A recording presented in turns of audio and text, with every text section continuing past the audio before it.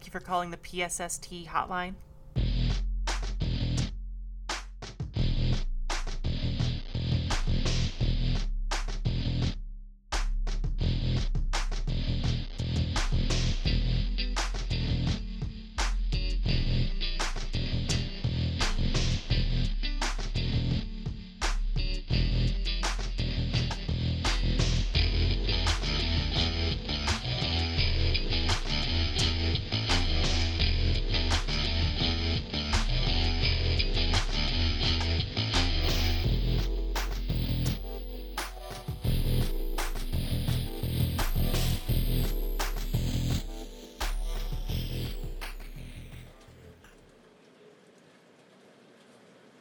Hey listeners, it's me again, the agent. I wanted to share an email I received recently. I actually got it from a response form that gave me feedback on some of my calls. Every time we finish up a case, we send the callers an email with a little survey form attached to it. Most folks don't fill it out. I usually assume they're too busy, or perhaps they're terrified that we know their primary email address without having to ask them. That's right, we collect a lot of your data. In any case, for this feedback, they gave me an 8 out of 10 rating, so I figured this would be a good one to share. It's good, but it's not so good that you think I'm just reading this to brag. In any case, this was for a case where I had to help someone stop their sister from turning into a werewolf. So, let me read it.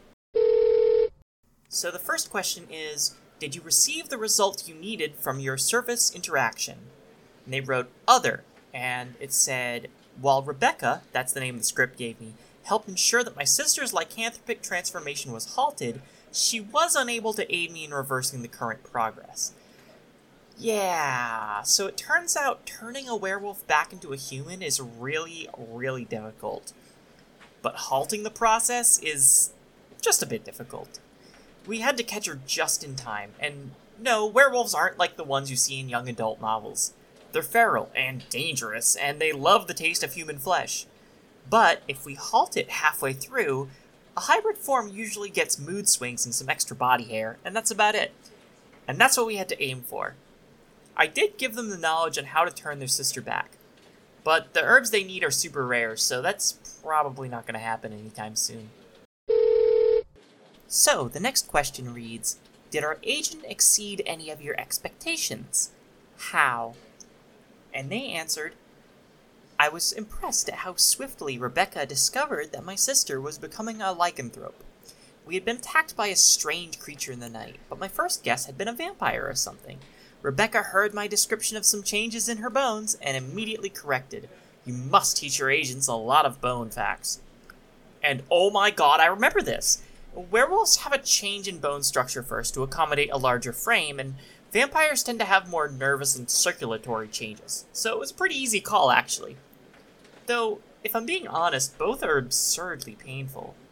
For this customer's sake, they got lucky though.